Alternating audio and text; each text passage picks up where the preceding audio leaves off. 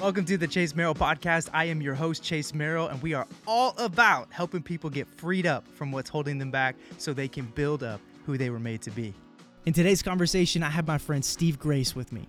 Steve and his wife, Carrie, hail all the way from the Sunshine Coast of Australia. This is an amazing couple who made a massive impact in my life back in 2010 when I spent 4 months with them on the road doing a tour, an entire lap of the country of Australia with music evangelism and getting to see the Lord use the ministry and the music of him and his family in that way. It was an amazing and transformative time, really a formidable time in my life as a 18, 19-year-old that I'll never forget because of its impact. Steve has over 22 albums that he has put out, and beyond that, 40 plus years of music ministry and evangelism, preaching and sharing the gospel message with people all over the world, but more specifically, the entire country of Australia, from rural towns to stadiums full of people. This has been a man through and through who's been transformed by the power of the gospel and the message of Jesus Christ, and is the real deal. He's authentic. He's not the kind of like look at me and what I'm all about and what I can do. He's so humble, man. He's so genuine, and the conversation we get to have today is one that I know is going to be super encouraging to your heart and challenging to you as you consider where you are in your life and the journey of being freed up from the things holding you back to being built up into who you were made to be. Enjoy this conversation with Steve today. If you want to help us continue to make an impact with this podcast week in and week out, consider joining our new Patreon community. For as little as a cup of coffee a month, you can be a part of helping us get the message and mission of the podcast out to more people more effectively. This is a way that we can come together as a community, and you'll get access to behind the scenes stuff, additional resources and content, and so much more for just as little as $5 a month. You can head over to chasemerrill.com and click Patreon to jump in and get started. Now let's jump into today's conversation. All right, here we go. I have my friend Steve Grace with me today on the podcast. Steve, man, welcome to the Chase Merrill Podcast. How you doing, man? G'day, Chase Merrill. It's been quite a long time since we've been able to talk with each other. Yeah. But I got great memories of adventures that we've had probably, 13 years ago when it all started. Yeah.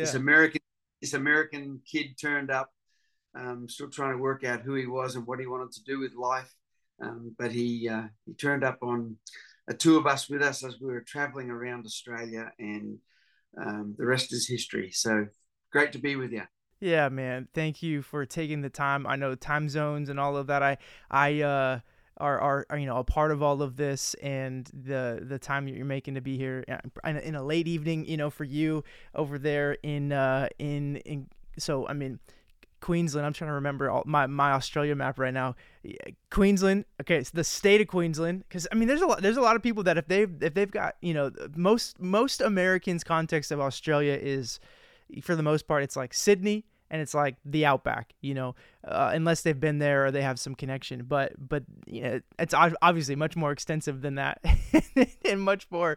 But so will you do me a favor? Where are you at right now, and kind of maybe even just give people a snapshot, who you are in a snapshot, that if they have no context of Steve Grace, just to kind of get a little bit introduced to you.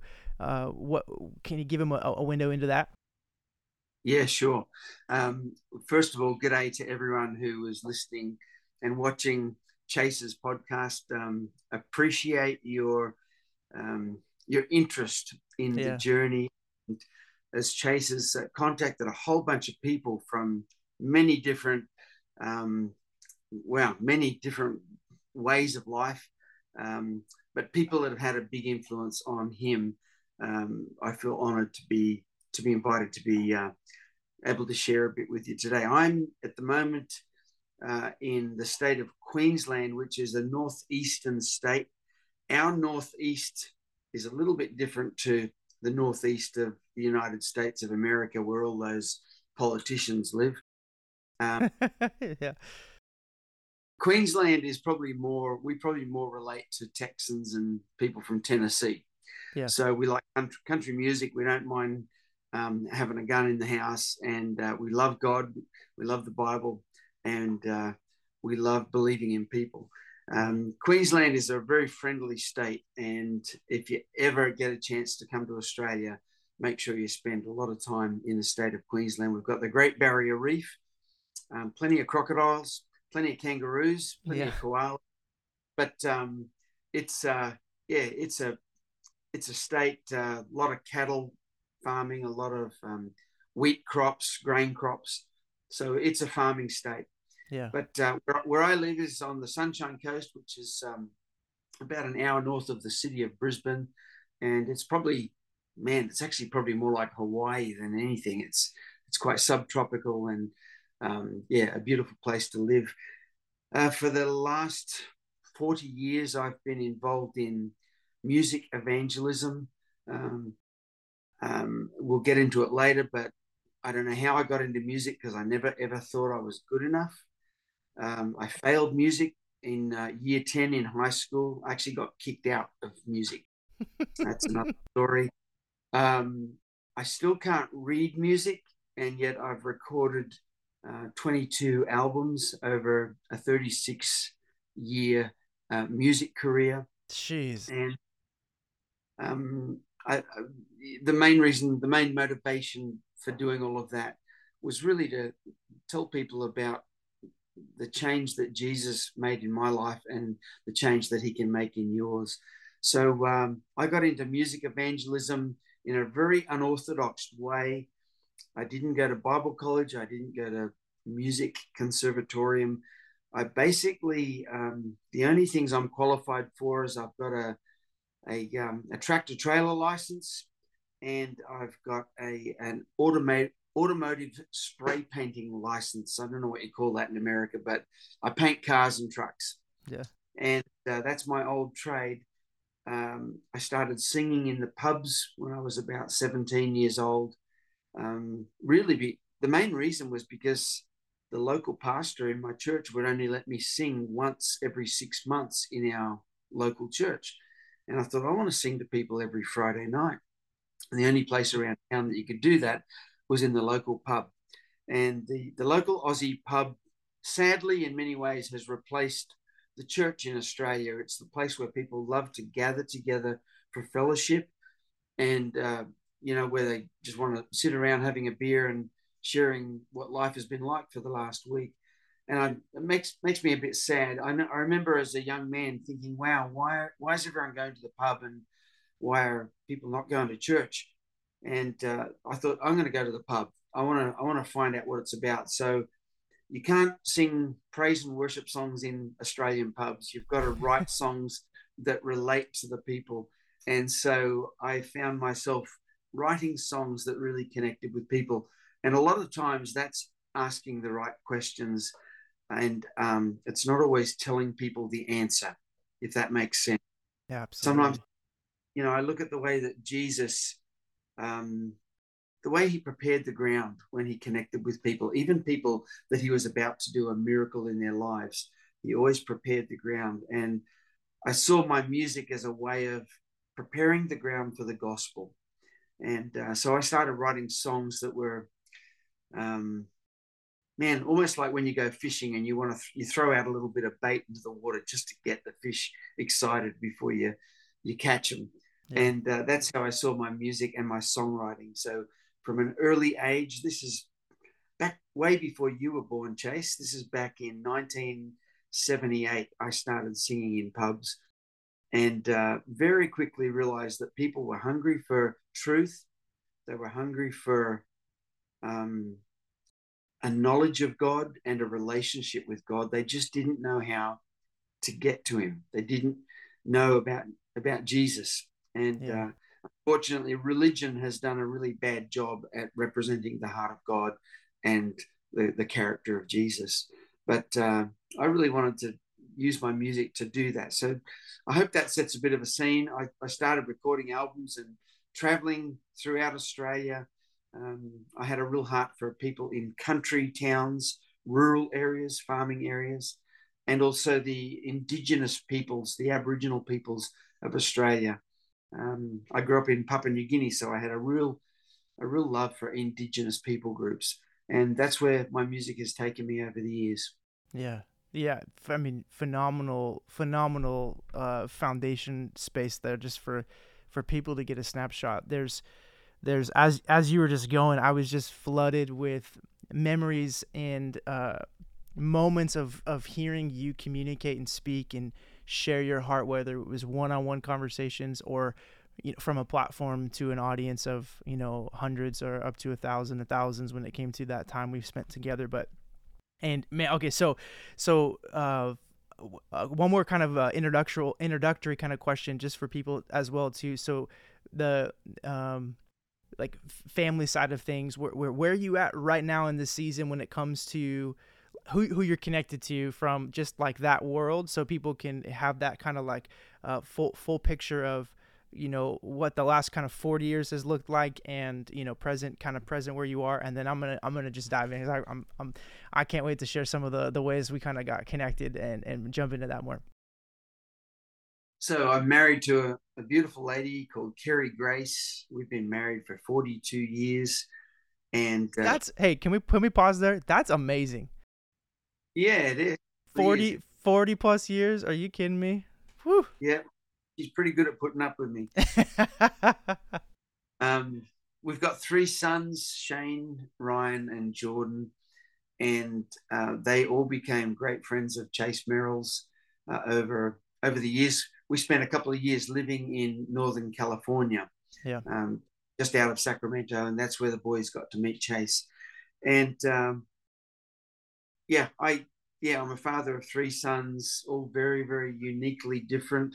Um, my oldest son, Shane, is a very, very gifted man.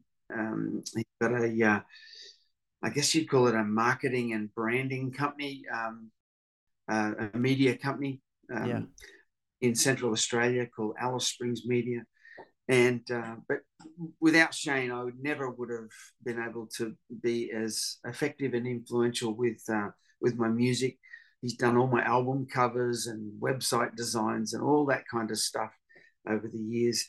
My middle son Ryan has been the program director for an organization called Teen Challenge Yeah. um, for the last 5 years in Victoria. Unfortunately, uh, when COVID came along, he and his wife Kathleen were expecting their first baby. They'd already lost one baby during a pregnancy, and the government demanded that they be vaccinated for the COVID vaccine, and Ryan and Kathleen really had no peace at all about doing that. So they end up losing their jobs for that. Wow. So Ryan is now a professional counsel. He lives just 45 minutes down the road from Wow. us. And so I get to hang out with my little grandson, Matthew, on every second week, which is beautiful. Our youngest son, Jordan, and his wife, Paige, and their son, Jameson, who's 3 years old, they live in Franklin, Tennessee, just out of Nashville. And Jordan has pursued a professional songwriting career and is doing really well with that. On Sundays, he's the worship pastor at a little Baptist church just out of Franklin. Yeah. And on Wednesday nights, he leads worship at Bible study. But otherwise, the rest of the week, he's writing songs for secular artists Yeah. and writing great songs. And I'm really proud of him. He's doing great with it. Yeah. And he's actually a contestant on The Voice, which starts, I think, this week in America. Let's go. I just saw that post a couple of days ago on his Instagram. That's so awesome. Oh man. So you'll probably see Kerry and me on The Voice because they interviewed us and Cool. wanted to get to know who Jordan Grace was. So yeah, that's been quite an adventure for him to be on. Yeah. But he's really loving writing songs for people and doing well with it. So Yeah. that's our three boys. And yeah, Chase came on the road with us back in 2010. The three boys were all involved in the band in one way or the other. And so they got to spend countless hours together traveling around, experiencing Australia. and yeah, it's Yeah. you became a very special part of our family, mate. Yeah. Well, I felt immediately adopted in. And so I've actually had a podcast episode with Jordan on this 52 project about, I don't know, 20 episodes ago. And so thinking about and thanks for sharing that, man. I'm thinking about your sons. I'm thinking about who they are, and even the snapshot that I got to have with them over those 4 months when we were together in Australia. But I remember being a 16, I think I was, 16, 17-year-old. I was working at Chick-fil-A. I shared a piece of the story on Jordan's episode, but I'm working at Chick-fil-A in Roseville, California. And at that time, I had really been growing in my personal relationship with Jesus through my church and youth ministry, had some genuine encounters with God where I was growing. And part of that was growing in the world of music and worship leading. And there's a worship, music ministry, church ministry out of Australia in Sydney, called Hillsong. Obviously lots going on with that world, but at that time, that was such a significant music ministry, worship band that had been writing songs that for us in America and all over the world were a big part of like church services and moments in my youth group where, man, I was having some incredible encounters with the Lord. And so there was this draw even at 15, 16 to be like, there's something around that, man. If I could get to Australia someday, these guys got this passion and love for Jesus that just seems like it's out of this world. And so there was always this little seed planted of like, one day I'm gonna go to Australia, and I just got to go and see what God's doing out there. And then I kid you not, like just within months of that world really starting to stir up in me, I'm at Chick-fil-A and I'm doing something at a register, and I hear these Australian accents by 3 or 4 of them coming into the Chick-fil-A, and they're talking, and they're just not the normal like American, like even just the way we just come into an environment at that time. It just was like there was life coming out of them, and I'm like, this sounds like an Australian accent. I didn't know for sure what, but. And lo and behold, it's Shane and Jordan, and I don't think Ryan was there, but maybe he was. And I met them, and I started asking some questions, and I remember something along the lines of like, just, man, we should get together, or we should. And I don't know what happened there, but I was like, why are you guys here? They're like, oh, we're living here for a couple years. Our parents are connected to a ministry out here called, I think it was World Missions or something like that at the time. And so that's where it started. And then when I started writing music in this season of my life where I just graduated high school, I'd been starting to get more into that world of singing and songwriting and trying to figure out who I was in that space, really insecure about it. I mean, really on the towing the line between, man, am I really going to try to do this and let people hear this or sing in front of people or not? I'd been leading worship before, but it was different. Writing music, it felt more vulnerable. It felt more like I was exposing myself to the world in a different kind of way. And I remember making the plunge. I'm gonna do it. Getting some pictures taken, which felt really awkward. I mean, if anybody's ever gotten album artwork done with their own picture or headshots or whatever, there was something about that was hard as well. But I never forget looking for a website designer because I'm like, I know I need a website, and I'm searching all over, and one of the top searches popped up this website designer called Grace Media, and I'm like, okay, and I'll reach out, send him a message, like the work that he's doing. I saw a few other guys even locally in the Rockland, Sacramento area that had used Grace Media for their website design, and so reached out, sent him an email. And I don't know how it all connected, but I realized this was 2 or 3 years after Chick-fil-A. And I realized this is one of the dudes I met at Chick-fil-A that day at 15, 16, Shane, because his name was so unique. I don't know a lot of Shanes spelled Cheyne. I think that's how Shane spells his first name. Yeah, that's right. It just stood out, and I'm like, that's got to be the guy. And so then I began to inquire, and it all started to come together and connect. And I'm like, this is that group of and through Shane making my website for me and kind of working with me on some marketing. To your point of how you are part of where you are because of the giftings and the skill sets that the Lord's given Shane, and he's worked extremely hard to develop as well. He eventually was like, hey, my parents are coming in for like a fundraising concert, if you will. And are you open to opening it and doing a few songs before my dad kind of does some songs and shares, and I just was like, yes, I don't even need to pray about it. I'm there. And so that's where, again, I'm still figuring out who I am here. But I made, I have a picture of it here. This is my album right here. It's called Just Be. Okay. This was it. In fact, you can see, if you're watching on the podcast, I have a crack. This is my last, it's still in the wrap. This is my last CD, plastic CD that was reserved from the Heritage Tour that I brought with me, that came back with me from that time. This was a CD. Played a few songs, and man, I don't know what happened.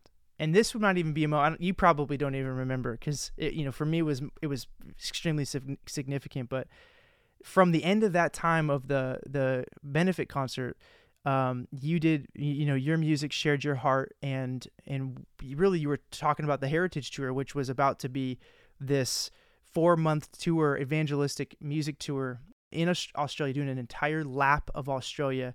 And going into all of these cities and towns, rural and beyond, to share the new music from the album, which really not so much new music as much as the Heritage, which actually I have it right here. Here it is. That's still in the plastic wrap too. Heritage Tour, baby. That you were coming to share some revamped hymns and just some great old, just rich songs. And doing a whole lap of Australia. And anyway, at the end of the concert, benefit concert, you came up to me and basically presented, hey, man, what would you think about coming with us and being a part of this 4-month, music tour, and playing some of your songs, and being open to doing some outreach into the schools with my sons. And I mean, I'll never forget. So Steve, I'll never forget, right? For me, I had spent most of my life up to that point in the church and within the 4 walls of ministry in that way, as a high school student, young adult. And the thought of getting the opportunity to go to Australia and then do some of my own music, but get to be a part of something much bigger than myself, like, it rocked my world. I couldn't believe I was getting that invite. And so that's where it started. Again, something I didn't need to even pray about, although I did, was where this whole thing came together. And at 18, 19 years old, jumped, on a plane to I think I don't know if it went straight to Brisbane or if it went to Sydney and then to Brisbane, but either way, I was on my way to Australia a few months later to join you guys for this 4-month lap of Australia for the Heritage Tour in 2010. And that's where it all came together. Wow. That's the memories just flood back. Hey, it's incredible. Yeah. And yeah, I was so excited back then for my boys. They were, pursuing what I'd been doing all those years, which was it's not an easy road to go in Australia. Doing full-time music ministry. They probably say I'm one of the pioneers of it down under. Yeah. And for the boys to be saying, Dad, we love what you're doing.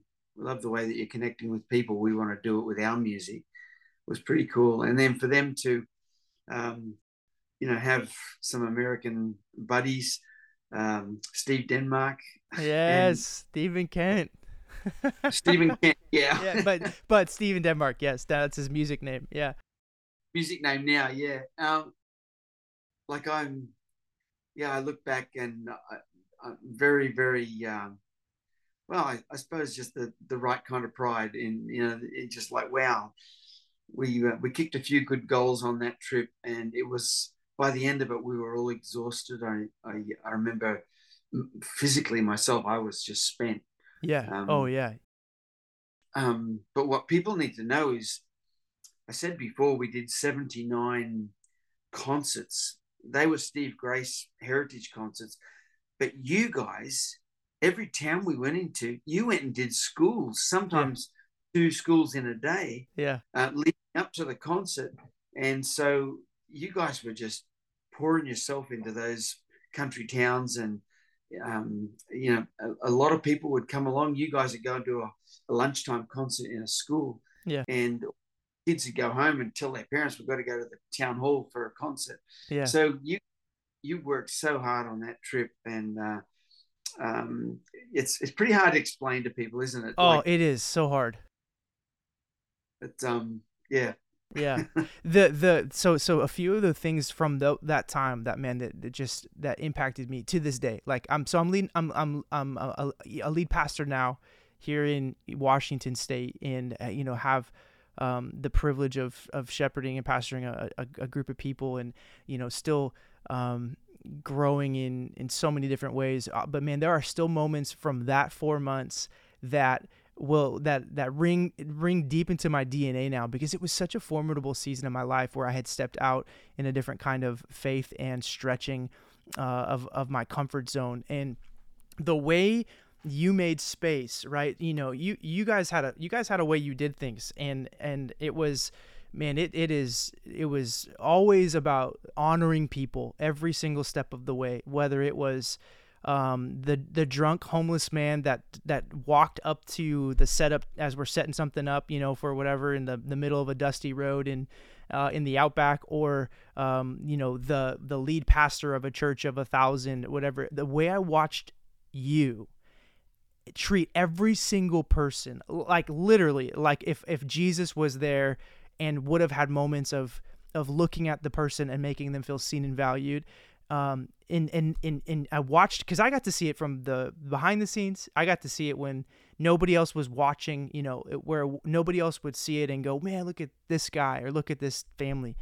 And for 4 months, I watched you have moments with people, both seen and unseen, that were so consistent. You didn't shift who you were or treat somebody differently when what they had to offer was different. Whether they had nothing to offer or everything to offer, whether it was a small church of 20 people that were going to show up for one of your concerts, the way you took the opportunity every single one of those nights or those days to give the people the best of you, to the best of your ability.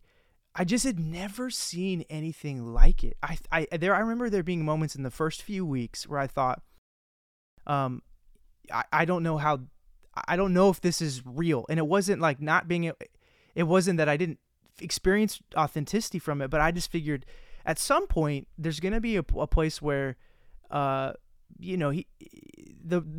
no way he can treat everybody the same way.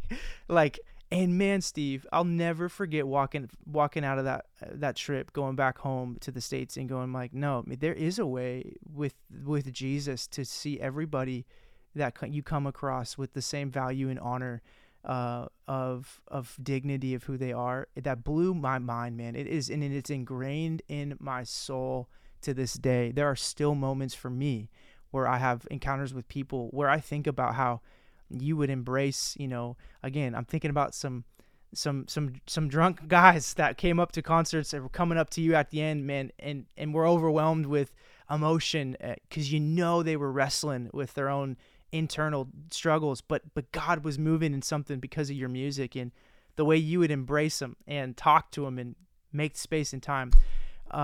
It marked me. It marked me in a significant way, and that's something that I also think, you alluded to the rural towns in some of those places and spaces that really captured your heart through the years.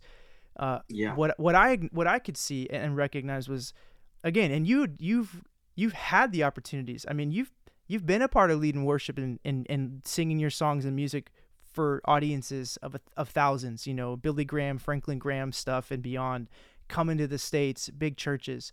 And so it wasn't a matter of opportunity or invitation, but you intentionally sought out those small and rural places to make a priority to visit and to minister to.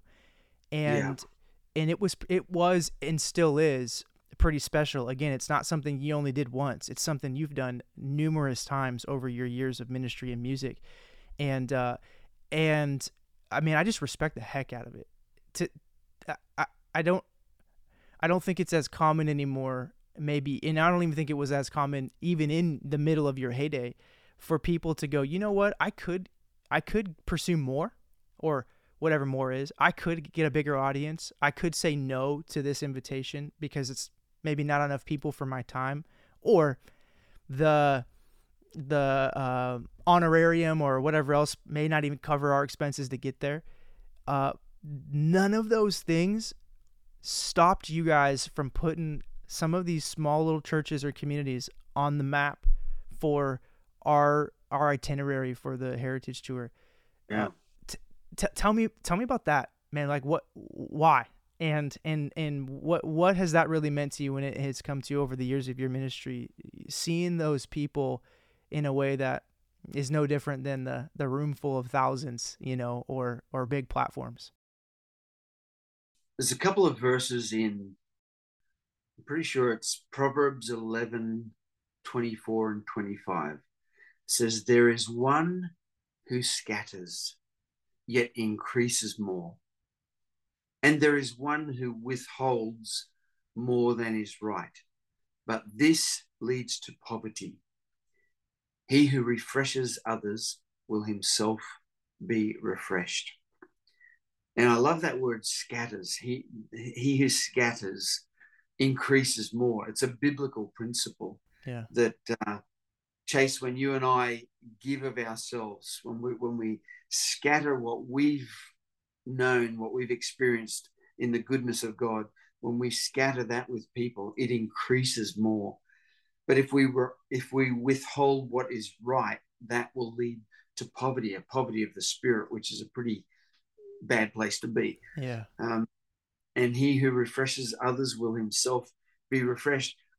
I think I learned that early on, singing in the pubs, probably even earlier on as a kid growing up in the jungle highlands of Papua New Guinea, a little country just north of Australia, a very mountainous little country, 861 different language groups. That's crazy. And my mum and dad were missionaries back in the 1960s in Papua New Guinea. So I grew up as a little missionary kid basically in villages in the jungle highlands of New Guinea. And my dad was a Bible translator with an organization called Wycliffe Bible Translators, or Wycliffe Bible Translators. But he was also a carpenter. He was also a builder, and was involved in building the mission station, which is still today a town called Ukarumpa in the jungle highlands of New Guinea. Wow. And it became the largest mission station in the world. And at its prime, it would have had over 1,200 Australian, South African, American, Canadian, New Zealand, English, Dutch missionaries, all working together to translate these very complicated languages of the Bible. And so I grew up in that environment, and I can always remember as a little kid when somebody special came to visit, and the effort that they would have to make to come to our little jungle highlands mission station. They would have to fly from whatever country they were coming from to Port Moresby, which is the capital of New Guinea. Then they'd get on a smaller plane and fly to another town, and then they would get on a little Cessna, or a Piper, and fly to Ukarumpa in this little tiny landing strip. And so it was a lot of effort. And I can always remember as a kid when somebody came, how special it made us feel that these people went to all that effort to come and encourage us. And so I kind of grew up with that.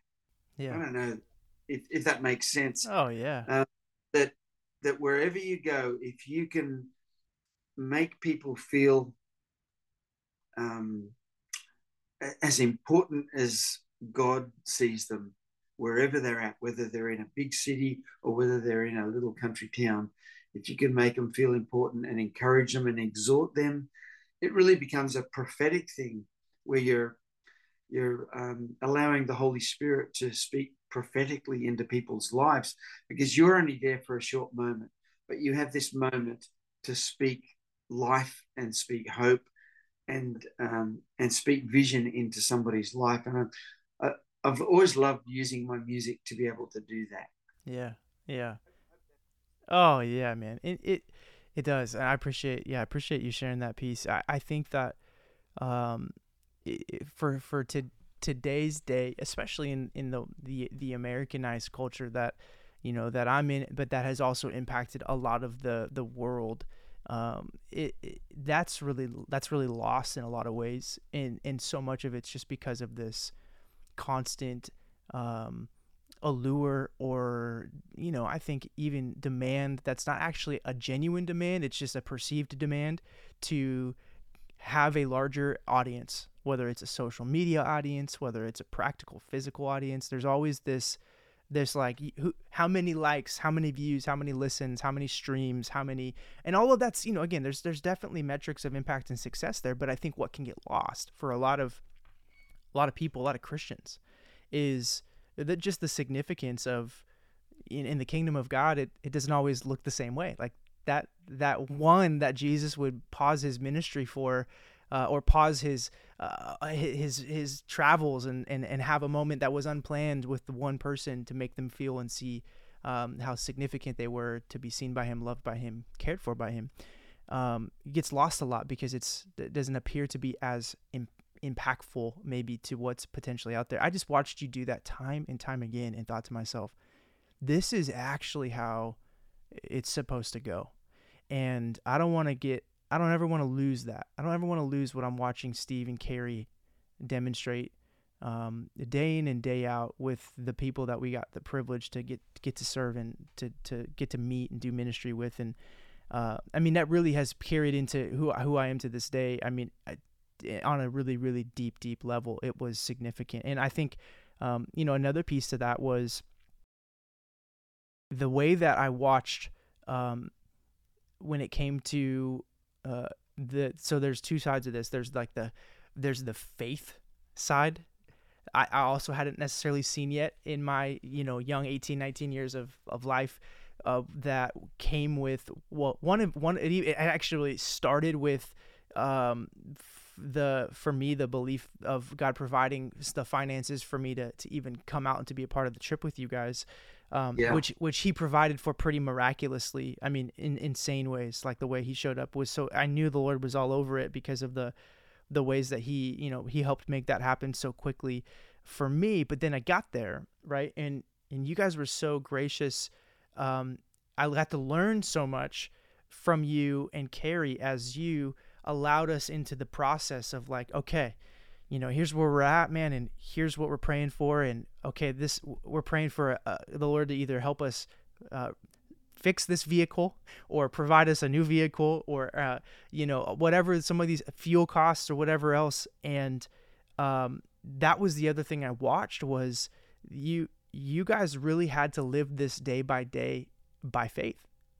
And I knew it wasn't brand new to you. I knew you'd been doing it for a while, but to have 40 plus years of kind of walking in this world of music evangelism and stepping out in some pretty significant faith like you have, I got a front row seat of what a real life of faith looks like in that 4 months with you guys on that tour. And will you just share a piece of your heart there in that way? Maybe just some of your journeying and how you guys have seen the Lord show up in ways maybe that you never expected, or just that journey of faith for you over the years. Like how I know that's a lot. I'm sure you could spend hours talking about that. But for people listening, that man, they really don't even have a relationship with faith, not so much with like God, but like the concept of really living in a space of without,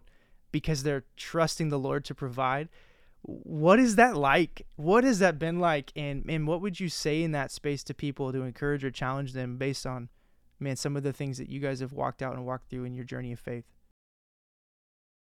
And you probably got to see the good, the bad, and the ugly Yeah, totally. on that 4 month intensive tour that you were on with us. But in a nutshell, um, if for anyone listening, every challenge that comes along in your life, the little motto, if you want to call it, that I've always had is this: expect mistakes and expect miracles. It's good.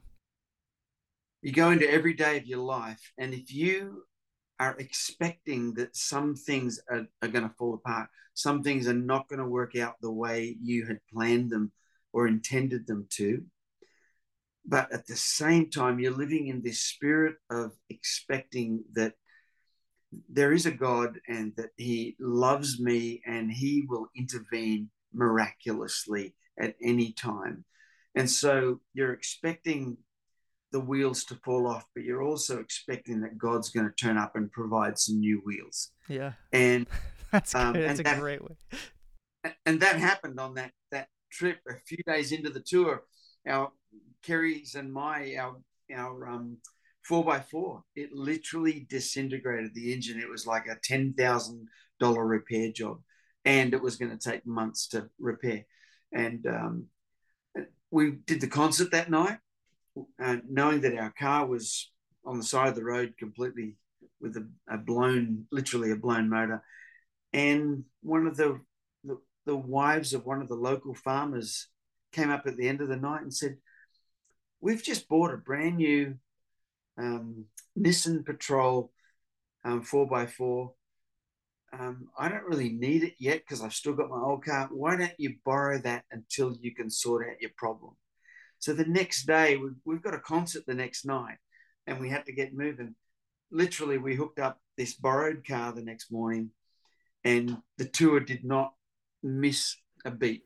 Yeah. And then miraculously, a couple of weeks later, we ended up with a beautiful new vehicle to complete the rest of the tour. That was just a couple of days into a Yeah. 16,000-mile tour. So yeah, expect mistakes and expect miracles. If you can live with that kind of attitude, it really does set you up for success, because you know that people are going to let you down. You know that even at times you're going to let yourself down. And that's probably one of the big ones, is when we fail as Christians to fully comprehend the grace of God that we live under.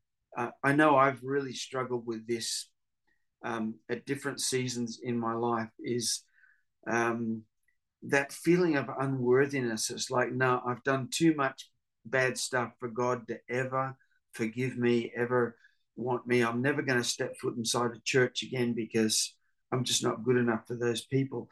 And that's the lie of the enemy. Yeah. And even if you're listening here to Chase and my conversation, you are worthy.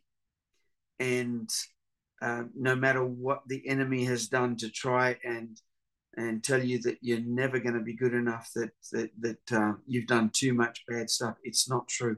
Yeah. The truth is that Jesus loves you. He adores you. He will never, ever change his mind about what he thinks about you. And I love that about the gospel, because I got to tell you, I've made plenty of big mistakes in my life, even as a Christian man, Yeah. even as a husband, even as a father. I've let my family down.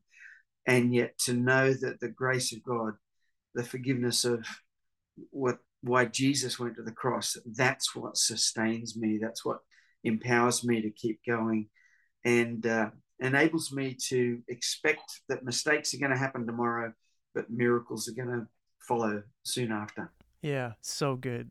So good.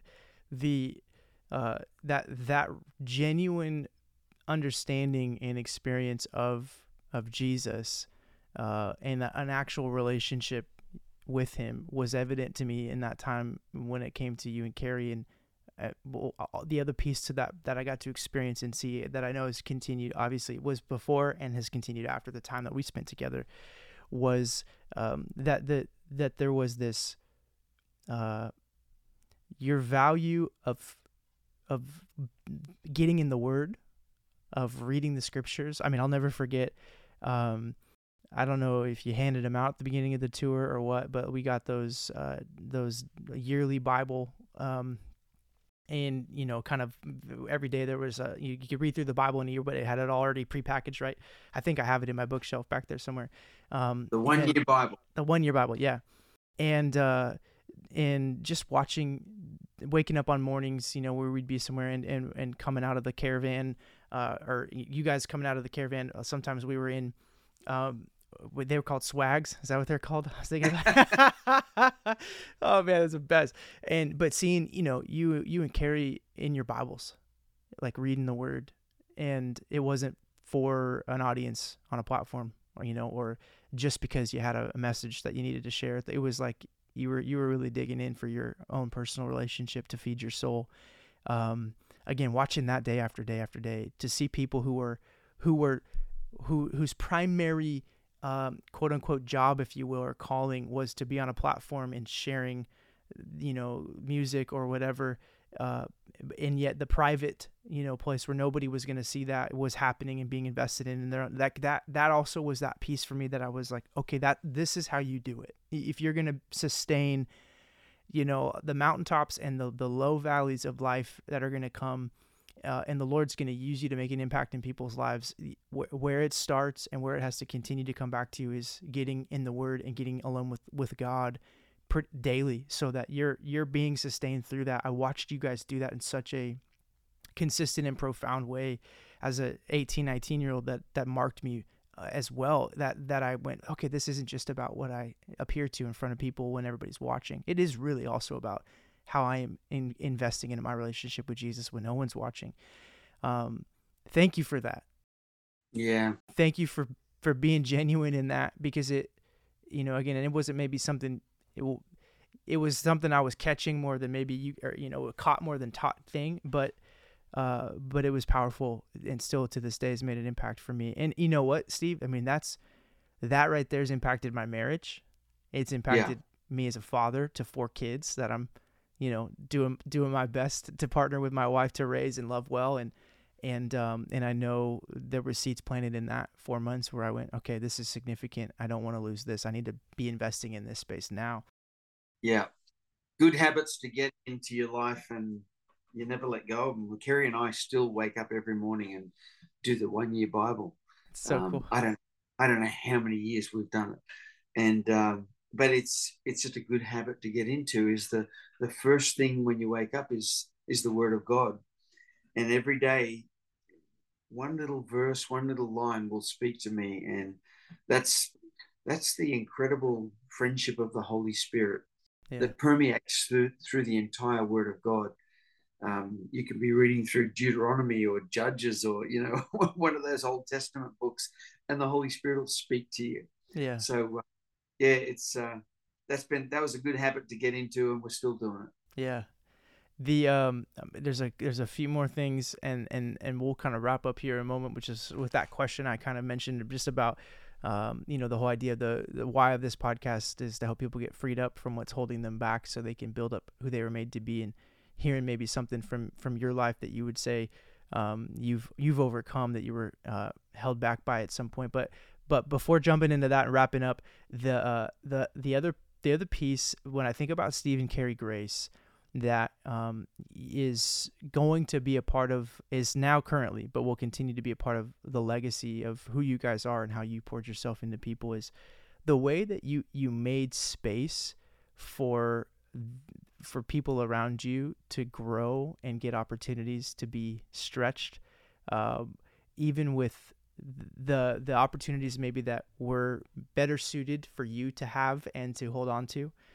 You created and made space for others to get to share your platform, if you will, or your opportunities. And I'm sure at times, that there were,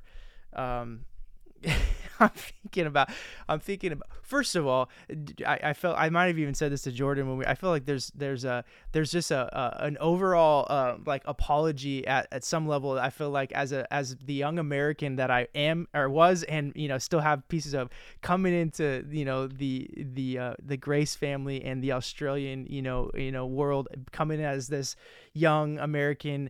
I'll tell you what, one of the things that came out of that was recognizing like, oh, this isn't all about me. And watching the way you guys graciously were patiently watched me learn and navigate that as a young coming in young, hot, fresh American, like I'm ready to take all this stuff on, was so gracious. I feel like there's lots of things I should apologize for even to this day for the way that I came into that, but learned very quickly. Now this isn't about us. This is about what Jesus is doing, and we all humble ourselves and serve and work hard and work with a good attitude. But one of the opportunities that you made space for at one point was I don't know, it was I think we had a little, like a couple days of a break, and there was a pub, like kind of not really a pub, but it was like I forget where it was. I think it might even be on one of the episodes of that kind of the documentary thing that like an outdoor stage at a bar. Yeah, there you go. That's exactly what it was. And I remember you at that stage saying, I think Chase should do one of his songs, for tonight, or maybe we should. And I was, like, what? No, like I have a love song about Taylor Swift. That's what I've got outside of so, but you're like, I think you should do it. I think you should give it a go. Just the way you encouraged people and made space, even at times if it meant, it was going to be a less than product or experience, that to some degree you were putting your name on. I watched you do that, and even with your own children, which blew my mind, man. Your kids are so gifted, unbelievably gifted. Shane, Ryan, and Jordan, all three of them. It was so cool to get to see that dynamic through those 4 months, and they're unique, all different and unique, but good Lord, they are just incredible men. And the space that you made for them, to be themselves, to be who they were made to be, to be able to give space to figure some of who they were out on that time, it's something that to this day, as I'm leading a church, leading teams, leading people, I caught that. And even when maybe it's my quote unquote responsibility or opportunity, I'm always looking for ways to share the platform, or to give away my opportunity to somebody else at times who may be less experienced or whatever, because I recognize at the end of the day, this isn't about me growing me and my name or my impact or influence. It's about how I can even use what God's given me and steward it to help others and lift others up. That was caught, man. You never talked about that explicitly, but I watched it. And that, I mean, I could also attribute that to, I think, in a large part, so much of the impact that I've been able to have since then in people's lives in ministry and leadership now, because it was big, man. It was big at 18, 19 to see that and go, again, this is how you do it. And so thank you for that, because I think that there are people around me now who, whether they realize it or not, are recipients of that kind of principle that I got to see on display through you guys, really in that 4 months when we were together. That was big. That was a really big deal. Very cool. It's the words that come to my mind just from the story that you're sharing is release, don't restrict. That when you're releasing people rather than restricting people, as a dad, I've had to learn over the years, there's times where I've got to release my son, even though I know he's going to make some mistakes. But he'll learn from those mistakes, knowing that he was released, so that he wasn't restricted in it. And in all of our relationships, to hold our relationships passionately, but hold them loosely. Yeah. Because ultimately, the greatest relationship that any of us can have is our relationship with the Creator. Yeah. Which comes through knowing Jesus. And but we're responsible to represent the heart and the character of God to each other. And So you do that passionately, but you hold it loosely at the same time, so that people feel like that they're not being restricted, they're not being held back, or they're not being controlled, that there is a sense of liberty and freedom to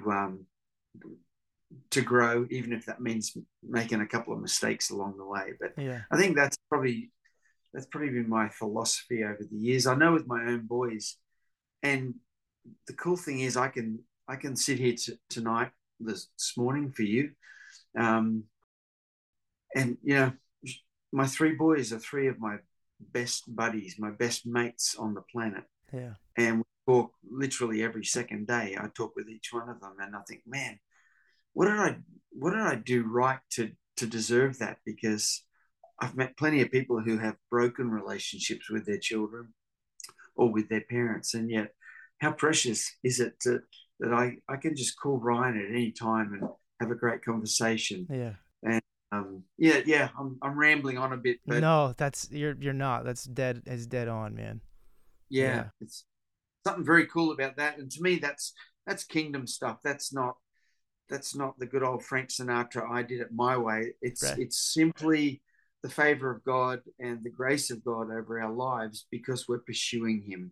Yeah. And that's the best thing that we can be doing on any given day. Yeah, it's so good. Amen. Well, that question, man, as we wrap up today, that something in your life that you'd say held you back, or to some degree you had to overcome, and you felt you got freed up from, to be who you were made to be. What's something you would say to that, and maybe to even encourage people that might have a similar resonance with something that you've personally walked through? Just as people are listening, already you've shared a lot that I know people are going to resonate with and be extremely impacted by. But is there anything that stands out when you think about, man, you're freed up to kind of build up story? I'd have to say, Chase, I spent most of my childhood years and my teenage years feeling like I was never qualified and never good enough. And as a 9-year-old kid in Papua New Guinea, my mum and dad sat us down one night, my brother and sister and I, and said, there's something. Mum was having these strange seizures, and they sat us down and said, we think we need to go back to Australia. Well, I had no idea where Australia was because I lived my entire life in Papua New Guinea. But that was the beginning of a pretty tough journey for not only myself, but for my whole family. We didn't know it, but my mum had a brain tumor. This is back in 1969. And so we traveled back to this country called Australia and had to resettle in a big city just south of Sydney. And for the next 7 years, wonder what was wrong with Mum. And these seizures over the years just got worse and worse. And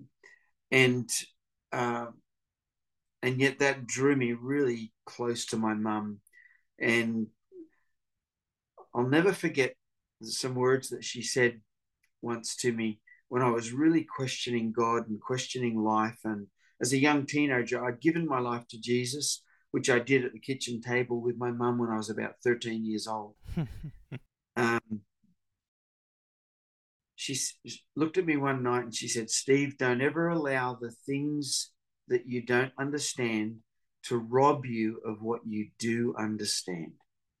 And if you know the Lord and you know that He loves you, if your identity is in Christ, then that's all you've got to hang on to. So don't ever allow the other things that you don't understand to rob you of that. And it's like, wow, Mum, thanks for that. That's gold. Wow. And I've never forgotten it. My mum, after 7 years, they finally discovered that the brain scan machines had been invented, and they finally found that she'd been living with this horrible brain tumor for years, and they had to operate on her, and we had to say goodbye to her at the hospital. I probably would have been 17 years old, and had spent my entire teenage years basically nursing a you know, somebody who was disabled in a sense, and yet we didn't know what was wrong with her. Anyway, miraculously, she went to the hospital, and she led everyone in the cancer ward to the Lord before her operation, including some of the nurses. Mm. And yeah, she survived the operation, and the Lord gave her 10 more years. Wow. Of, she recovered well enough that it was still mum. She couldn't read and write as well. She couldn't speak as well, but she still had all her faculties. And so that it was really precious to have 10 more years with her. But all that to say is a lot of the faith and a lot of the, I guess, the grace and the grit that has come from my journey has really come from the experiences that I went through as a young man, watching my mother in a very difficult, physical condition.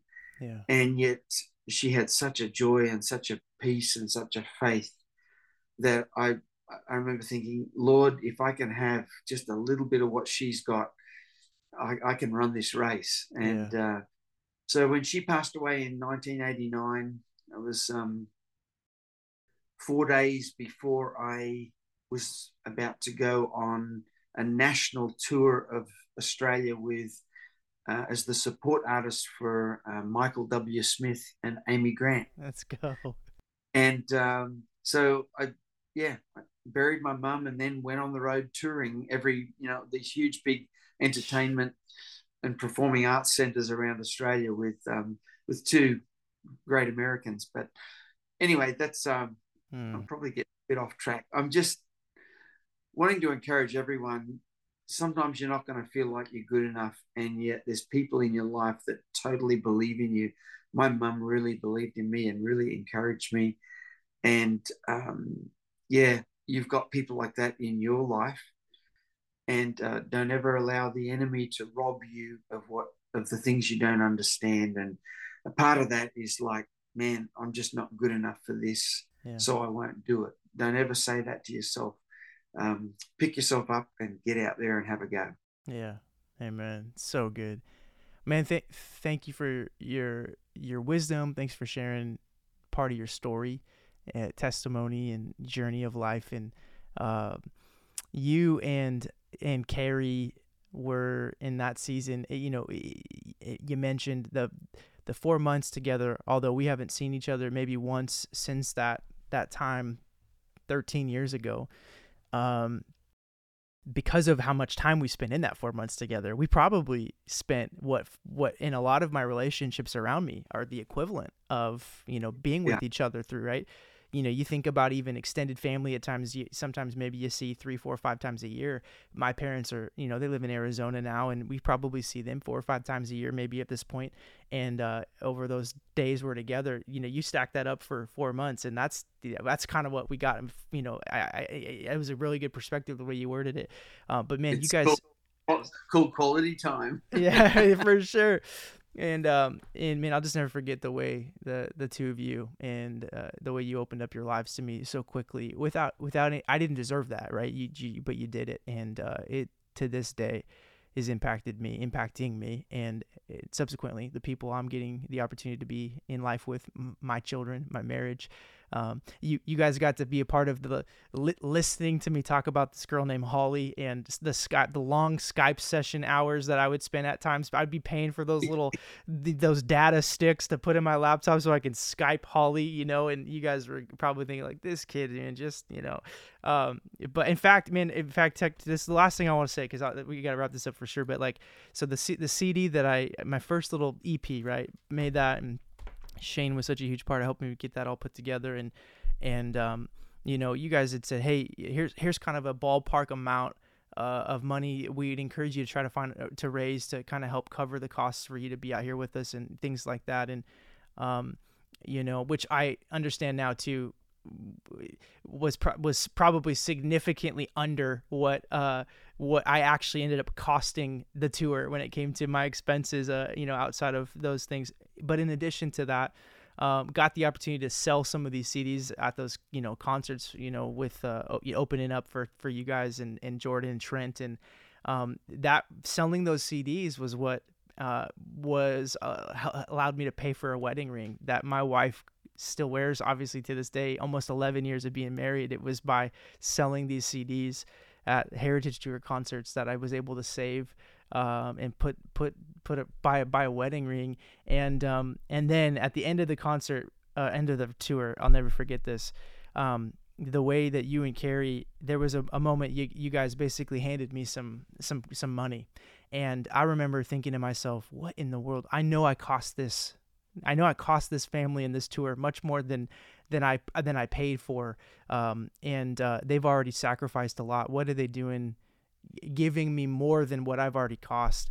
And I remember weeping on the airplane when I began to really just take all of that in and coming home, thinking about what I was walking away with. And to the very last moment of me leaving your guys' family and home, you guys were giving and sacrificing and investing in me. And it was just uncommon, man. And it marked me in a way that it'll be the rest of my life, and my kids will get to hear about it. And I'm just so thankful for it, because I know I'm not the only one that's happened with. There's been countless people who've been impacted by your ministry and your wife's ministry for the years that you've gotten to love and serve people. And yet still, right, you're not done. You got even greater days in front of you, I believe, than what you've already gotten to experience. And so that's going to be cool to continue to watch. I hope album 23 or 24, man, it's got to be in the works, right? You got to be having some new songs. I'm sure the Lord's brewing up, and can't wait to hear what continues to come out of the heart of Steve Grace and Carrie Grace. So love you guys a lot. Love you too. And I remember many a nights Carrie and I would think, man, on that tour all those years ago, thinking, man, this young man's got a real addiction problem, and the addiction is a young lady called Holly. Yeah. Yep, for sure. Well, I'm glad all of that time spent on Skype didn't go to waste. It should. What a great investment. All those little prepaid cards that you had to go. Yeah, I'm saying she could have probably had a much bigger diamond on that ring if I didn't have to spend so much money on Skype data credits as we were there. Oh man, appreciate it, man. With that, for everybody watching and listening, thanks for joining us today on the Chase Merrill podcast. And with that, we'll see you next time. Thanks for listening.